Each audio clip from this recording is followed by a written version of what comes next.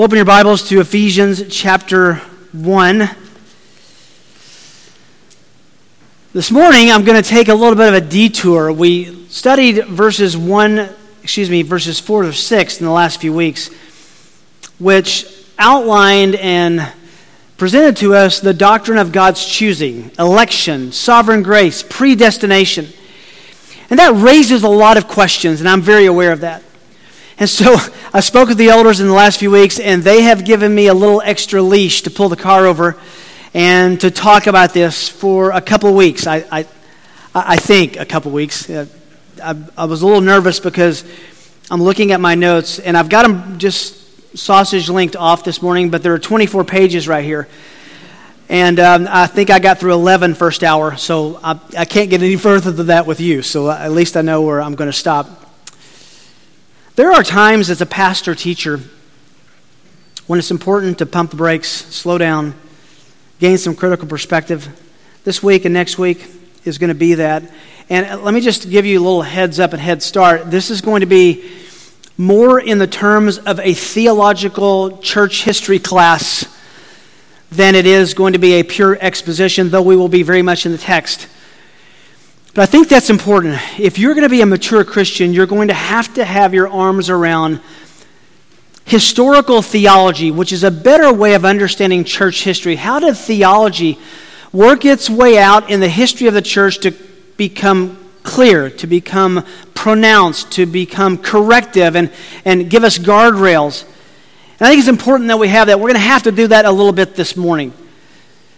It's also important to be theological, and by that I mean the purest way to understand God's Word is as He wrote it, which is verse 1, verse 2, verse 3, one after the other. But there is great, enduring, and very important value in doing what we call systematic theology. Systematic theology is taking the grandiose theologies and themes and theological topics in Scripture and looking at how they compare one to the other across the canon.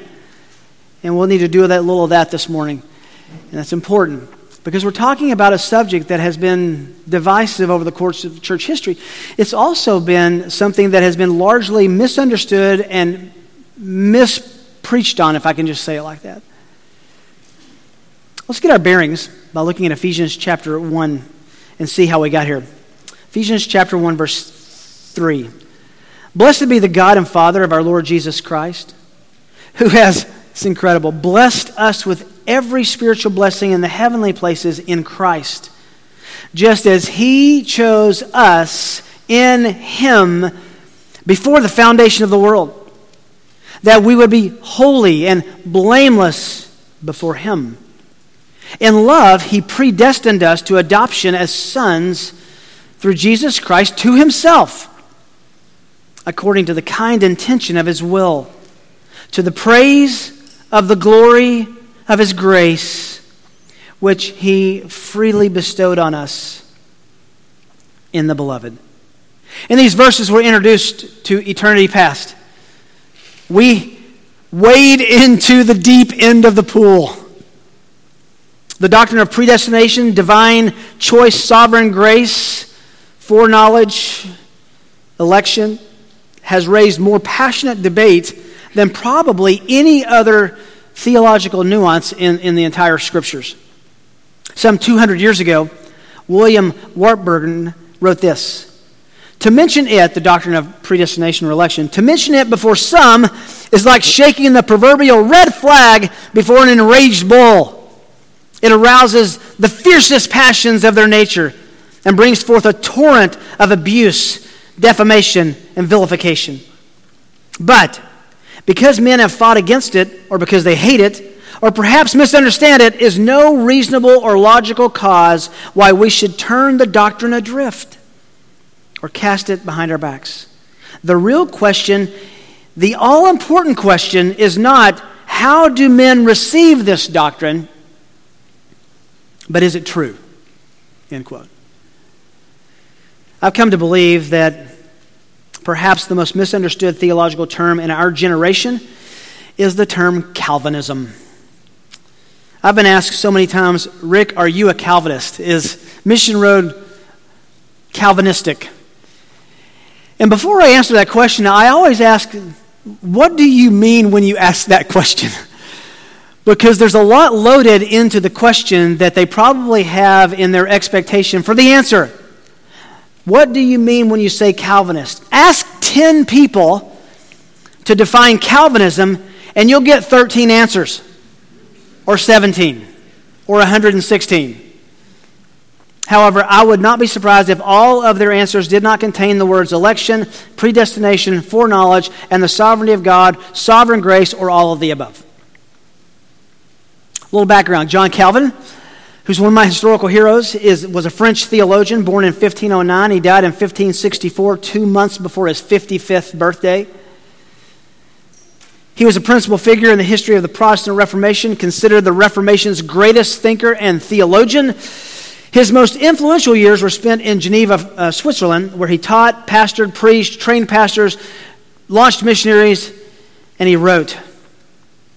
Calvin's most influential and enduring work was a systematic theology called the Institutes of the Christian Religion. I read that when I was in seminary over the course of 2 summers, and I was shocked by what I read because it wasn't classic Calvinism as I had been taught. It was a systematic theology.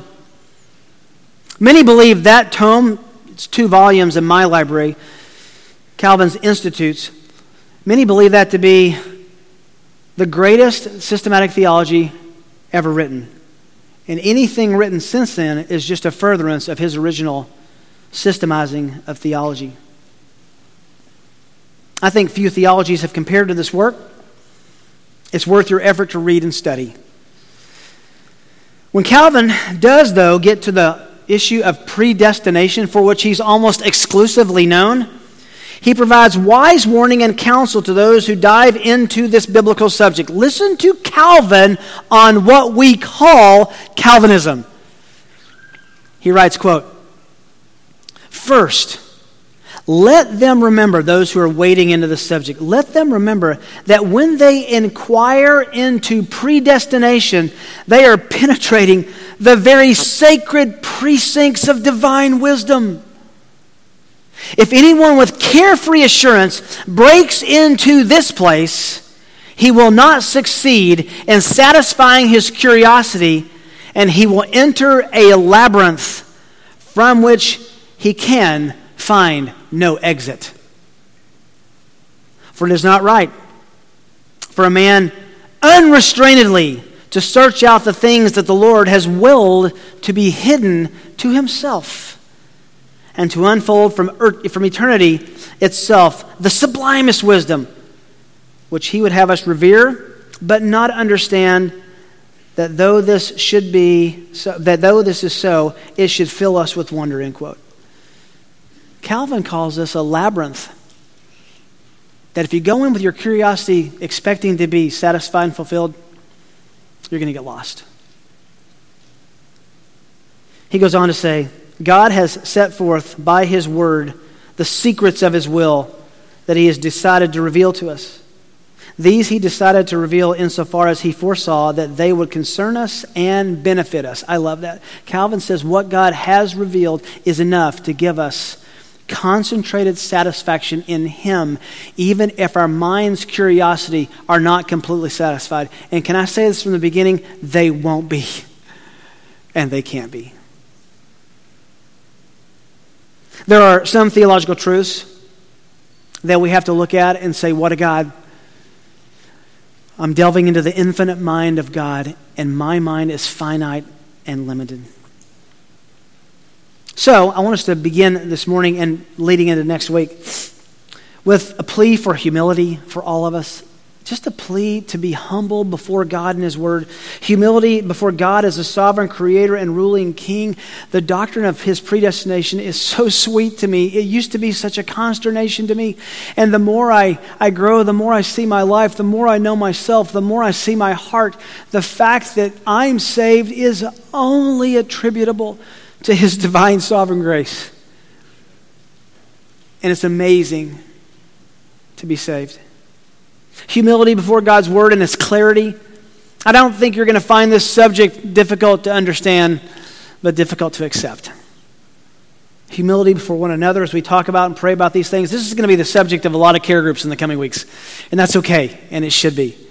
And humility to hold on to theological tension and paradox. In other words, to believe that our God can resolve things that are apparent contradictions to us, and to leave those things to the mystery of God and not to expect full understanding. I would say the same thing about the Trinity himself. You have to embrace mystery and not expect God's majesty to bow the knee to that really small real estate between our ears. God's sovereignty absolutely does not negate human responsibility. We are required to make our own decisions for which we are entirely responsible, and we understand that God is absolutely sovereign over every molecule and every decision in this universe He's created. Listen to these words just for a moment that affirm God's sovereignty. Now, I'm going to be moving quick. I would encourage you to write these down. Don't try to follow along. If you want to, just oil up the spine of your Bible, okay? Proverbs 21, verse 1. The king's heart is like channels of water in the hand of the Lord. He turns it wherever He wishes. You know, I was just thinking about this watching the news last night. We get so fearful and we get our hearts up in a froth looking at things happening in Washington and in Kansas and in Missouri and in our local municipalities, and we get all tied up and upset about that and anxious. Can I remind you that the king's heart, politician's heart, like channels of water in the hand of the Lord, and He turns it wherever He wishes. Ephesians 1:11, we'll see this in a few weeks. We have obtained an inheritance, having been predestined according to His purpose, who works all things, comprehensive, all things after the counsel of His desire, His will. Romans 9:21, does the potter have a right, God Himself, the Creator, over the clay to make from the same lump one vessel for honorable use and another for common use? And listen to these verses about man's responsibility. John 3:36. He who believes, there's faith. He who believes in the Son has eternal life. He doesn't say, see if you're elect. Check if you're predestined. He who believes in the Son has eternal life. But he who does not obey the Son will not see life, but the wrath of God abides on him. Matthew 16:27, for the Son of Man is going to come in the glory of His Father with the angels, and will then recompense every man according to his deeds. Our responsibility has bearing on how God will treat us and see us. Revelation 22:12, similarly. Behold, Jesus says, I'm coming quickly. My reward is with me to render to every man according to what he has done. Human responsibility is real and it matters. Sometimes divine sovereignty and human responsibility are in the same context, sometimes in the same verse. Luke 22:22. For indeed the Son of Man is going out as it has been determined by God, but woe to the man by whom He's betrayed. I have been, Jesus says, preordained to be betrayed and to go to the cross, but woe to the man, Judas, who's turning me in. Human responsibility, divine sovereignty, same verse. Acts 2:23. You know this well. Peter's preaching. This man, Jesus, delivered over by the predetermined plan of God, foreknowledge of God. Then he says, you nailed to a cross by the hands of godless men and put Him to death. So in that same verse, we see God's absolute predetermined plan for the execution of Jesus for the sins of those who would believe, and also man, those ones who nailed Him to a tree, absolutely responsible for what they had done. John 1:12. But as many as received Him, man's responsibility, you receive the gospel. To him who received Him, God gave the right to become children of God, even to those who believe, human responsibility, in His name, who were born not of blood, nor the will of flesh, nor the will of man, but of God. It goes man's responsibility, God's sovereignty, man's responsibility, God's sovereignty, back and forth in 2 verses. Now, to get our hands around this, I want to take you on a brief tour. Turn to John chapter 6. We need to do just a little bit of Bible study here that I think will help us. These are important passages for a few reasons. First, they're from the lips of Jesus Himself. And concentrated about salvation, and they highlight God's sovereignty and man's responsibility, almost like a ping pong match going back and forth. Hear this. Hear the tension. Hear the paradoxical nature of this. And Jesus has no trouble holding these two ideas in tension. Verse 29, Jesus answered and said to them, "This is the work of God, that you believe in him who he has sent." We could probably just stop our sermon right there. Do you see that? It is the work of God for believers to believe. It is the responsibility of believers to have faith and believe, though. Do you see that? You hear both? Verse 35, Jesus said to them, "Oh, this is so rich. I'm the bread of life. He who comes to me will not hunger. He who believes in me will never thirst." That's an invitation. Is your soul hungry? Is your soul thirsty? Are you heavy laden? Run, come to me. It's an invitation not to see if you're elect. It's an invitation to bring your troubled heart to Jesus and find rest. Do you hear that open and free appeal? Verse 37, 2 verses later. "All that the Father gives me," Jesus says, "will come to me." This is for another sermon, another time. But the bride of Christ, believers, are a gift from God the Father to the Son. "And the one who comes to me, I will certainly not cast out." So, we said last week, how do you know if you're elect? You believe. So here Jesus actually says, "Everyone the Father gives me will come, and the one who comes to me, I will certainly not cast out." So the only ones who will come are those who are given by the Father, but you're all welcome to come. Hearing the tension? Verse 39, "This is the will of him who sent me, that of all that he has given me, I lose nothing, but raise it up on the last day." Promise of resurrection for the ones that the Father has given the Son. Verse 40, "For this is the will of my Father, that everyone who beholds the Son," understands the Son, and what? "And believes in his Son will have eternal life." In the same verse, verse 40, absolute sovereignty of God, absolute invitation to believe. Verse 44, "No one can come to me," Jesus says, "unless the Father who sent me draws him, and I will raise him up on the last day." Absolute sovereignty. Verse 47, "Truly, truly, I say to you, he who believes has eternal life." You see that? If you believe, you will be saved. Verse 51, "I'm the living bread, came down out of heaven. If anyone," not the elect, not the predestined, not the chosen, "if anyone eats of this bread, he will live forever. And the bread also which I give for the life of the world is in my flesh." Open invitation to believe. Verse 63, "It is the Spirit who gives life." God the Spirit is the one who 1 Corinthians 2 talks about this very clearly. The Spirit of God is the one who opens the mind to understand. Verse 64, next verse.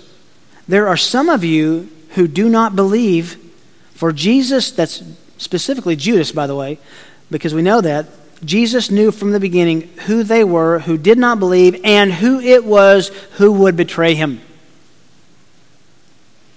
Then verse 65, the climax of the chapter.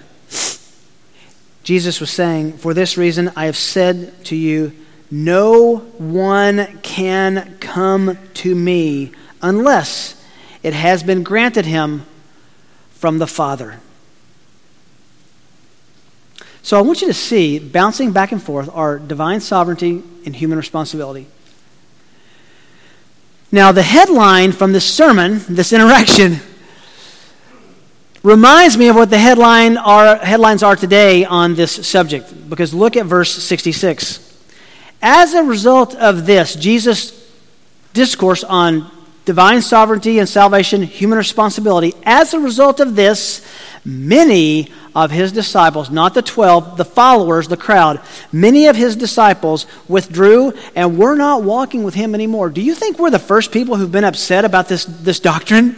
First, people confused about this doctrine.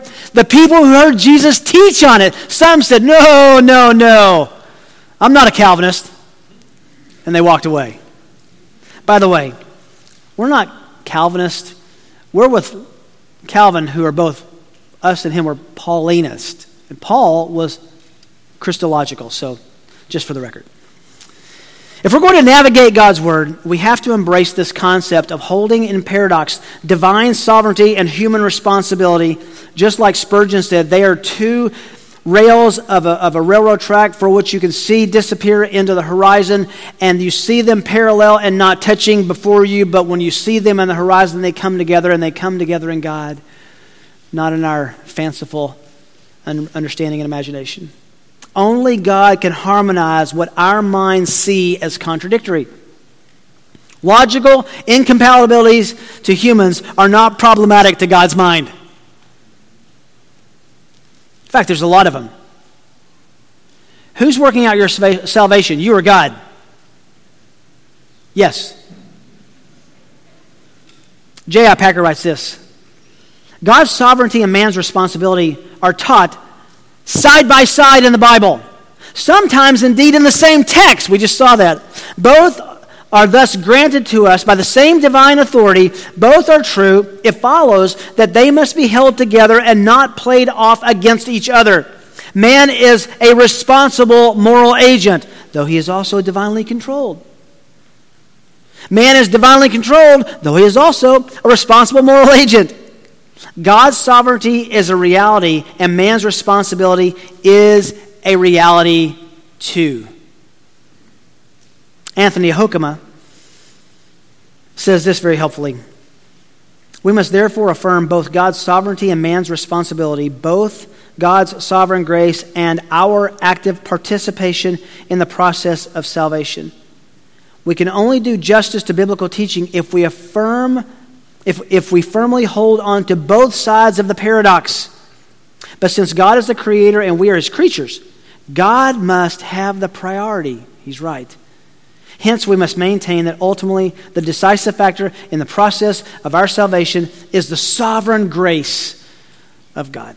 He's right. The balance of our salvation includes God's sovereignty and our responsibility. However, the greater weight of the seesaw lands on God's side.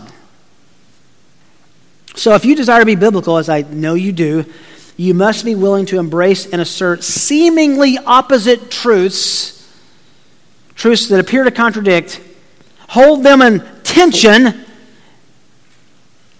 and if you feel that logical tension, you're in a good place. You're in a very good place. Much like we look at the Trinity, there has been much debate in recent years on understanding the Trinity, and I think so much of that is trying to undo the mystery of God.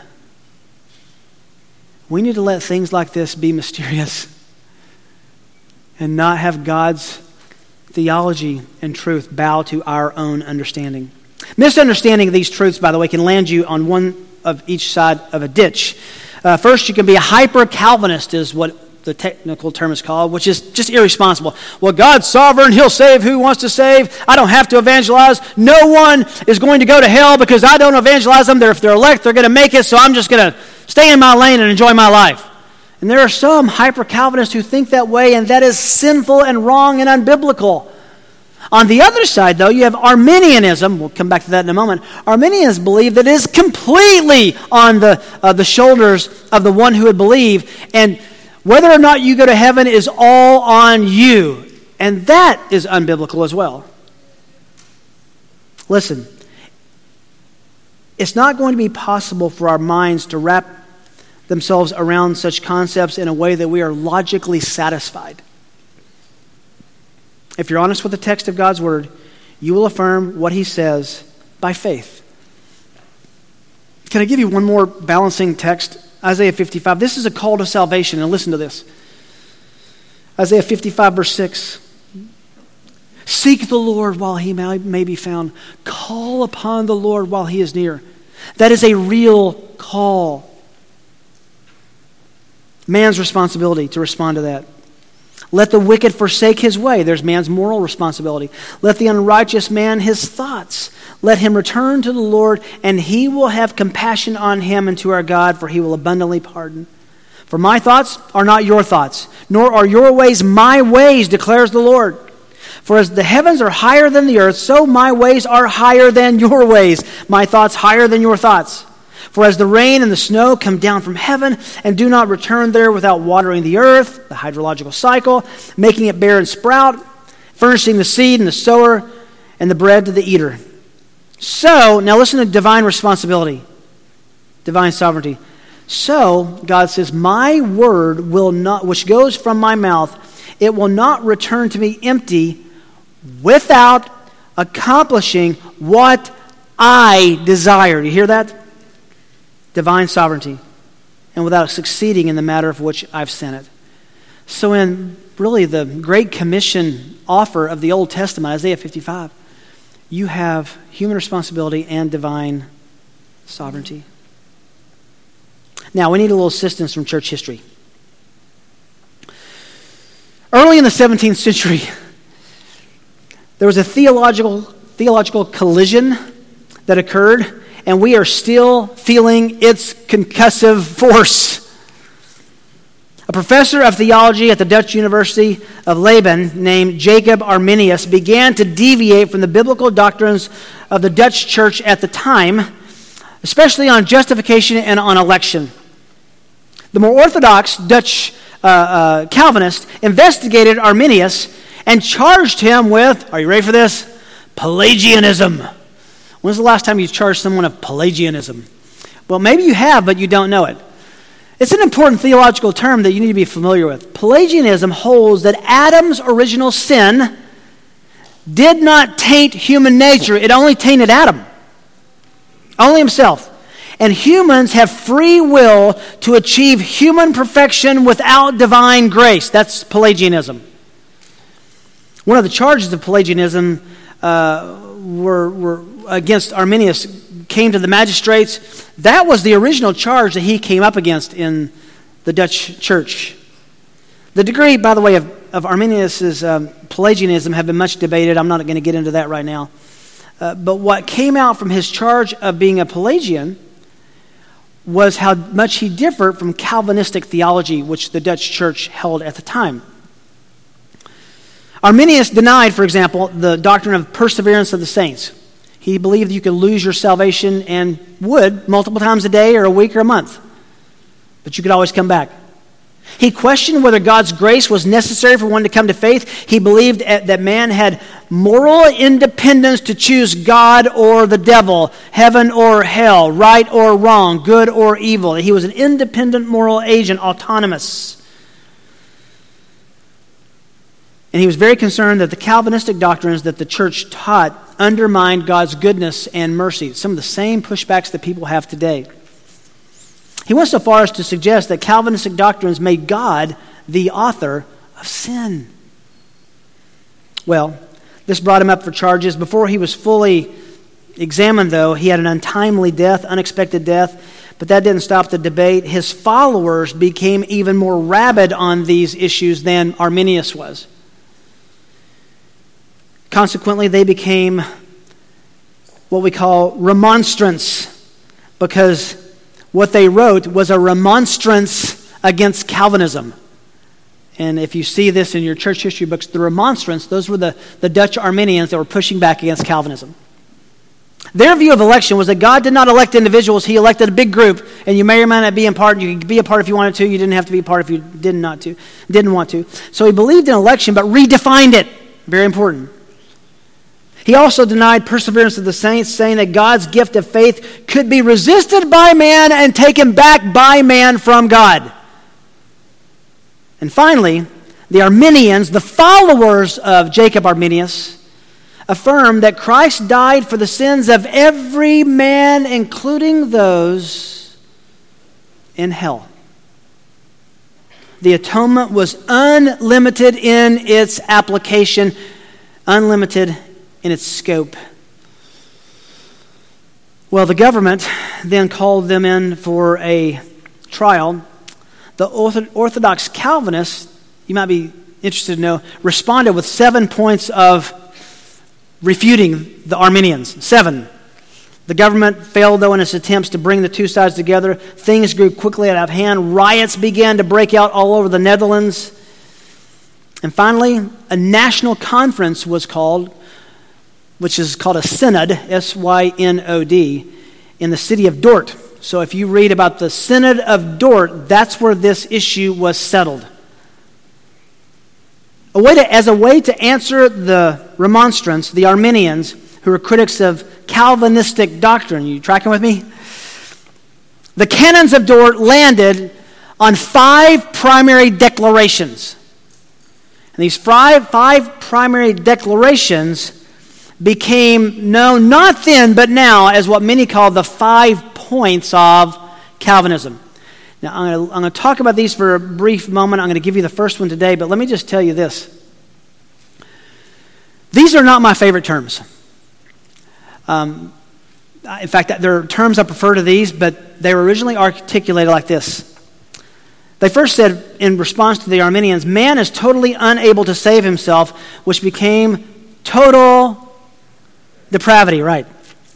God's electing purpose was not conditioned by anything in man, which became known as unconditional election. Christ's atoning death was sufficient to save all men, but only efficient for the elect. That was called limited atonement, not my favorite term, by the way. The gift of faith, sovereignly given by God's Holy Spirit, cannot be resisted by the elect. It was called irresistible grace, and not my favorite term as well. And those that are regenerated and justified will persevere in the faith till the end, which is called the perseverance of the saint. Now, cleverly, if you say total depravity starts with the letter, come on class, T. Unconditional election, U. Limited atonement, L. Irresistible grace, I. And perseverance of the saints, P. Put all together and you have tulip. And that's where it came from. But understand, this was a reflex correction. These weren't 5 points that Calvin said, believe these 5 points. They were a point of correction in a debate.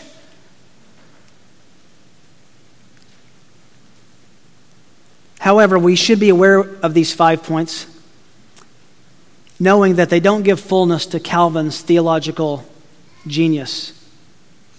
Think about this. This is a really interesting observation. James Montgomery Boyce says this. Calvin is known for teaching about predestination, but a discussion of the doctrine does not appear until near the end of Book 3 in his Systematic Theology Institutes. More than 900 pages into his theology before he gets to predestination. Is that surprising to those who are critical of Calvin? He doesn't even talk about it until page 900. That's 2/3 of the way through his volume, by the way. So, with that as a background, I want to dive into the beauty of these amazing God-exalting doctrines. Basically, we'll be unpacking Paul's statement to the Corinthians where he says, 1 Corinthians 1:31, by his doing, you are in Christ Jesus. By his doing, you are in Christ Jesus. So we're going to look at these 5 points, 5 theological pillars, and we're only going to get through the first one today. I had really hoped to get farther. 5 doctrinal convictions that provide security in God's sovereign salvation. 5 doctrinal convictions that provide security in God's sovereign salvation. And I phrased it like that because both the counter-remonstrants, the Calvinists, and Paul himself talks about these wonderful doctrines in a way that should bring us comfort and joy and peace, security. 5 doctrinal convictions that provide security in God's sovereign salvation. The first, and I like this term better than total depravity, is total inability. Total inability. This just speaks to man's fallen state, also known as total depravity. Okay? The first doctrinal conviction goes all the way back to the beginning. Adam. Adam and Eve at the tree in the garden. They disobeyed God. Adam sinned, and thus guilt was imputed to him, transferred to him. He was guilty before God. And this sin and guilt were also imputed or transmitted and transferred to all mankind, to Cain and Abel and everyone all the way down to you and me.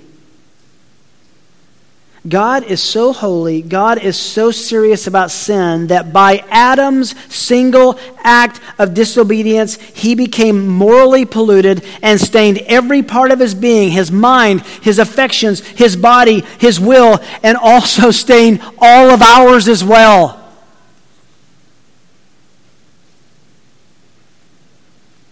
Paul informs us that by his sin, death entered the world, and Adam's fellowship with God was broken. That's Romans chapter 5. The guilt of sin, the corruption of sin, the inclination in our hearts to sin were transmitted to all Adam's offspring at the moment of conception. That's why David says in Psalm 51, "In sin my mother conceived me." She didn't sin by producing that little baby. In sin, from the very moment of conception, he was by nature a sinner. That's the point. Sin has been passed down from every generation, from Adam to the current day.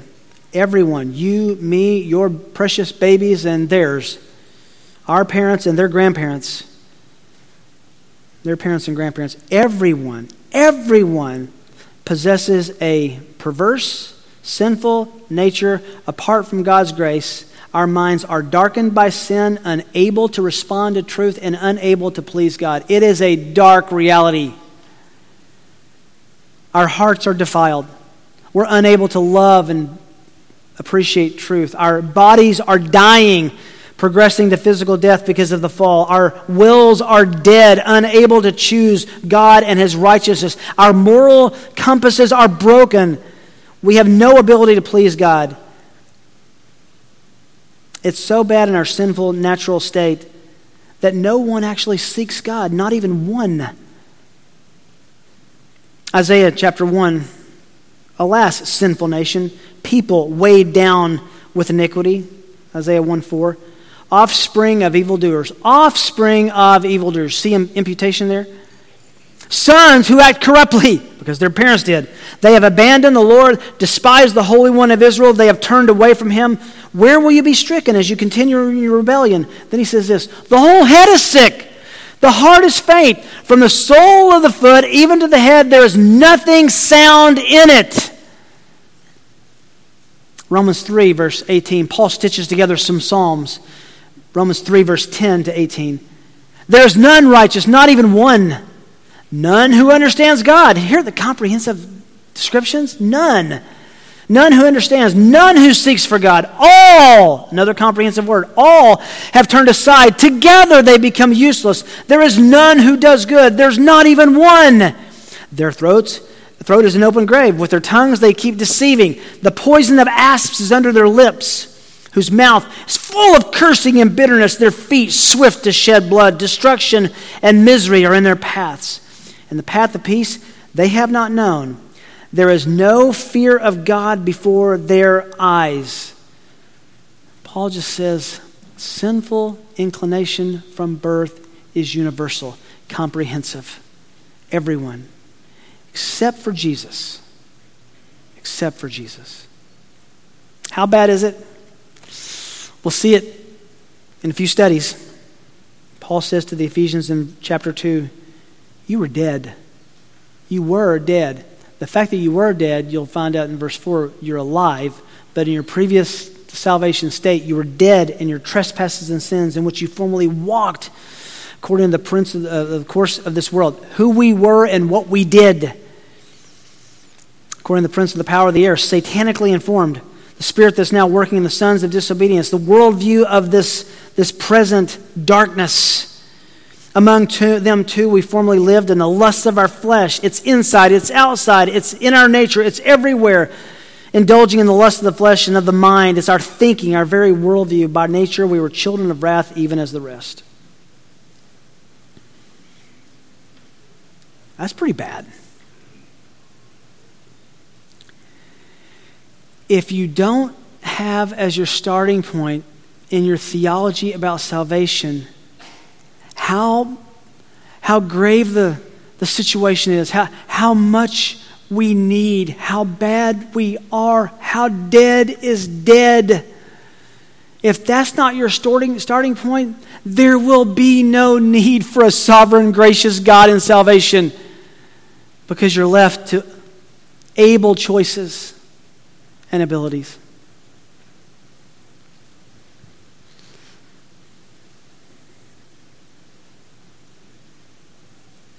Do you have any real, ongoing, recurring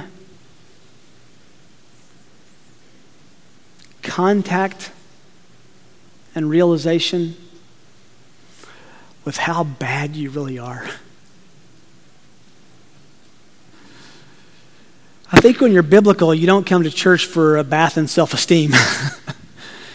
You come to church to esteem the one who will cleanse us from ourselves.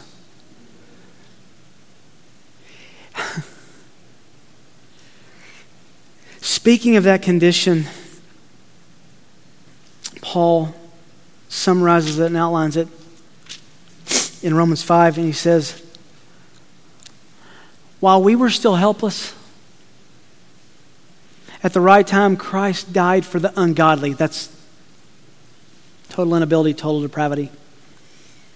For one will hardly die for a righteous man, though perhaps for the good man someone would dare even die. But God demonstrates his own love toward us in that while, think about it freshly, while we were yet sinners, in that state, helpless, ungodly sinners, enemies in verse 10, Christ died for us. Gospel means good news, and good news is not good news until we understand bad news. We're the bad news. We are the bad news. You're the problem with you. I'm the problem with me. And God, in his gracious mercy, has created not just a plan to save us from ourselves. He sent his beloved, we saw last week. He sent his beloved, his own son, to pay for our sins. Oh, before we get to these next electing choice and definite atonement and overwhelming grace and enduring faith, before we get there, are you convinced of your total inability? If you are, then God is majestic in salvation. But if you're not, it's up to you. And I fear for your efforts because you're not going to make the cut. What a God who in this state would die for the ungodly.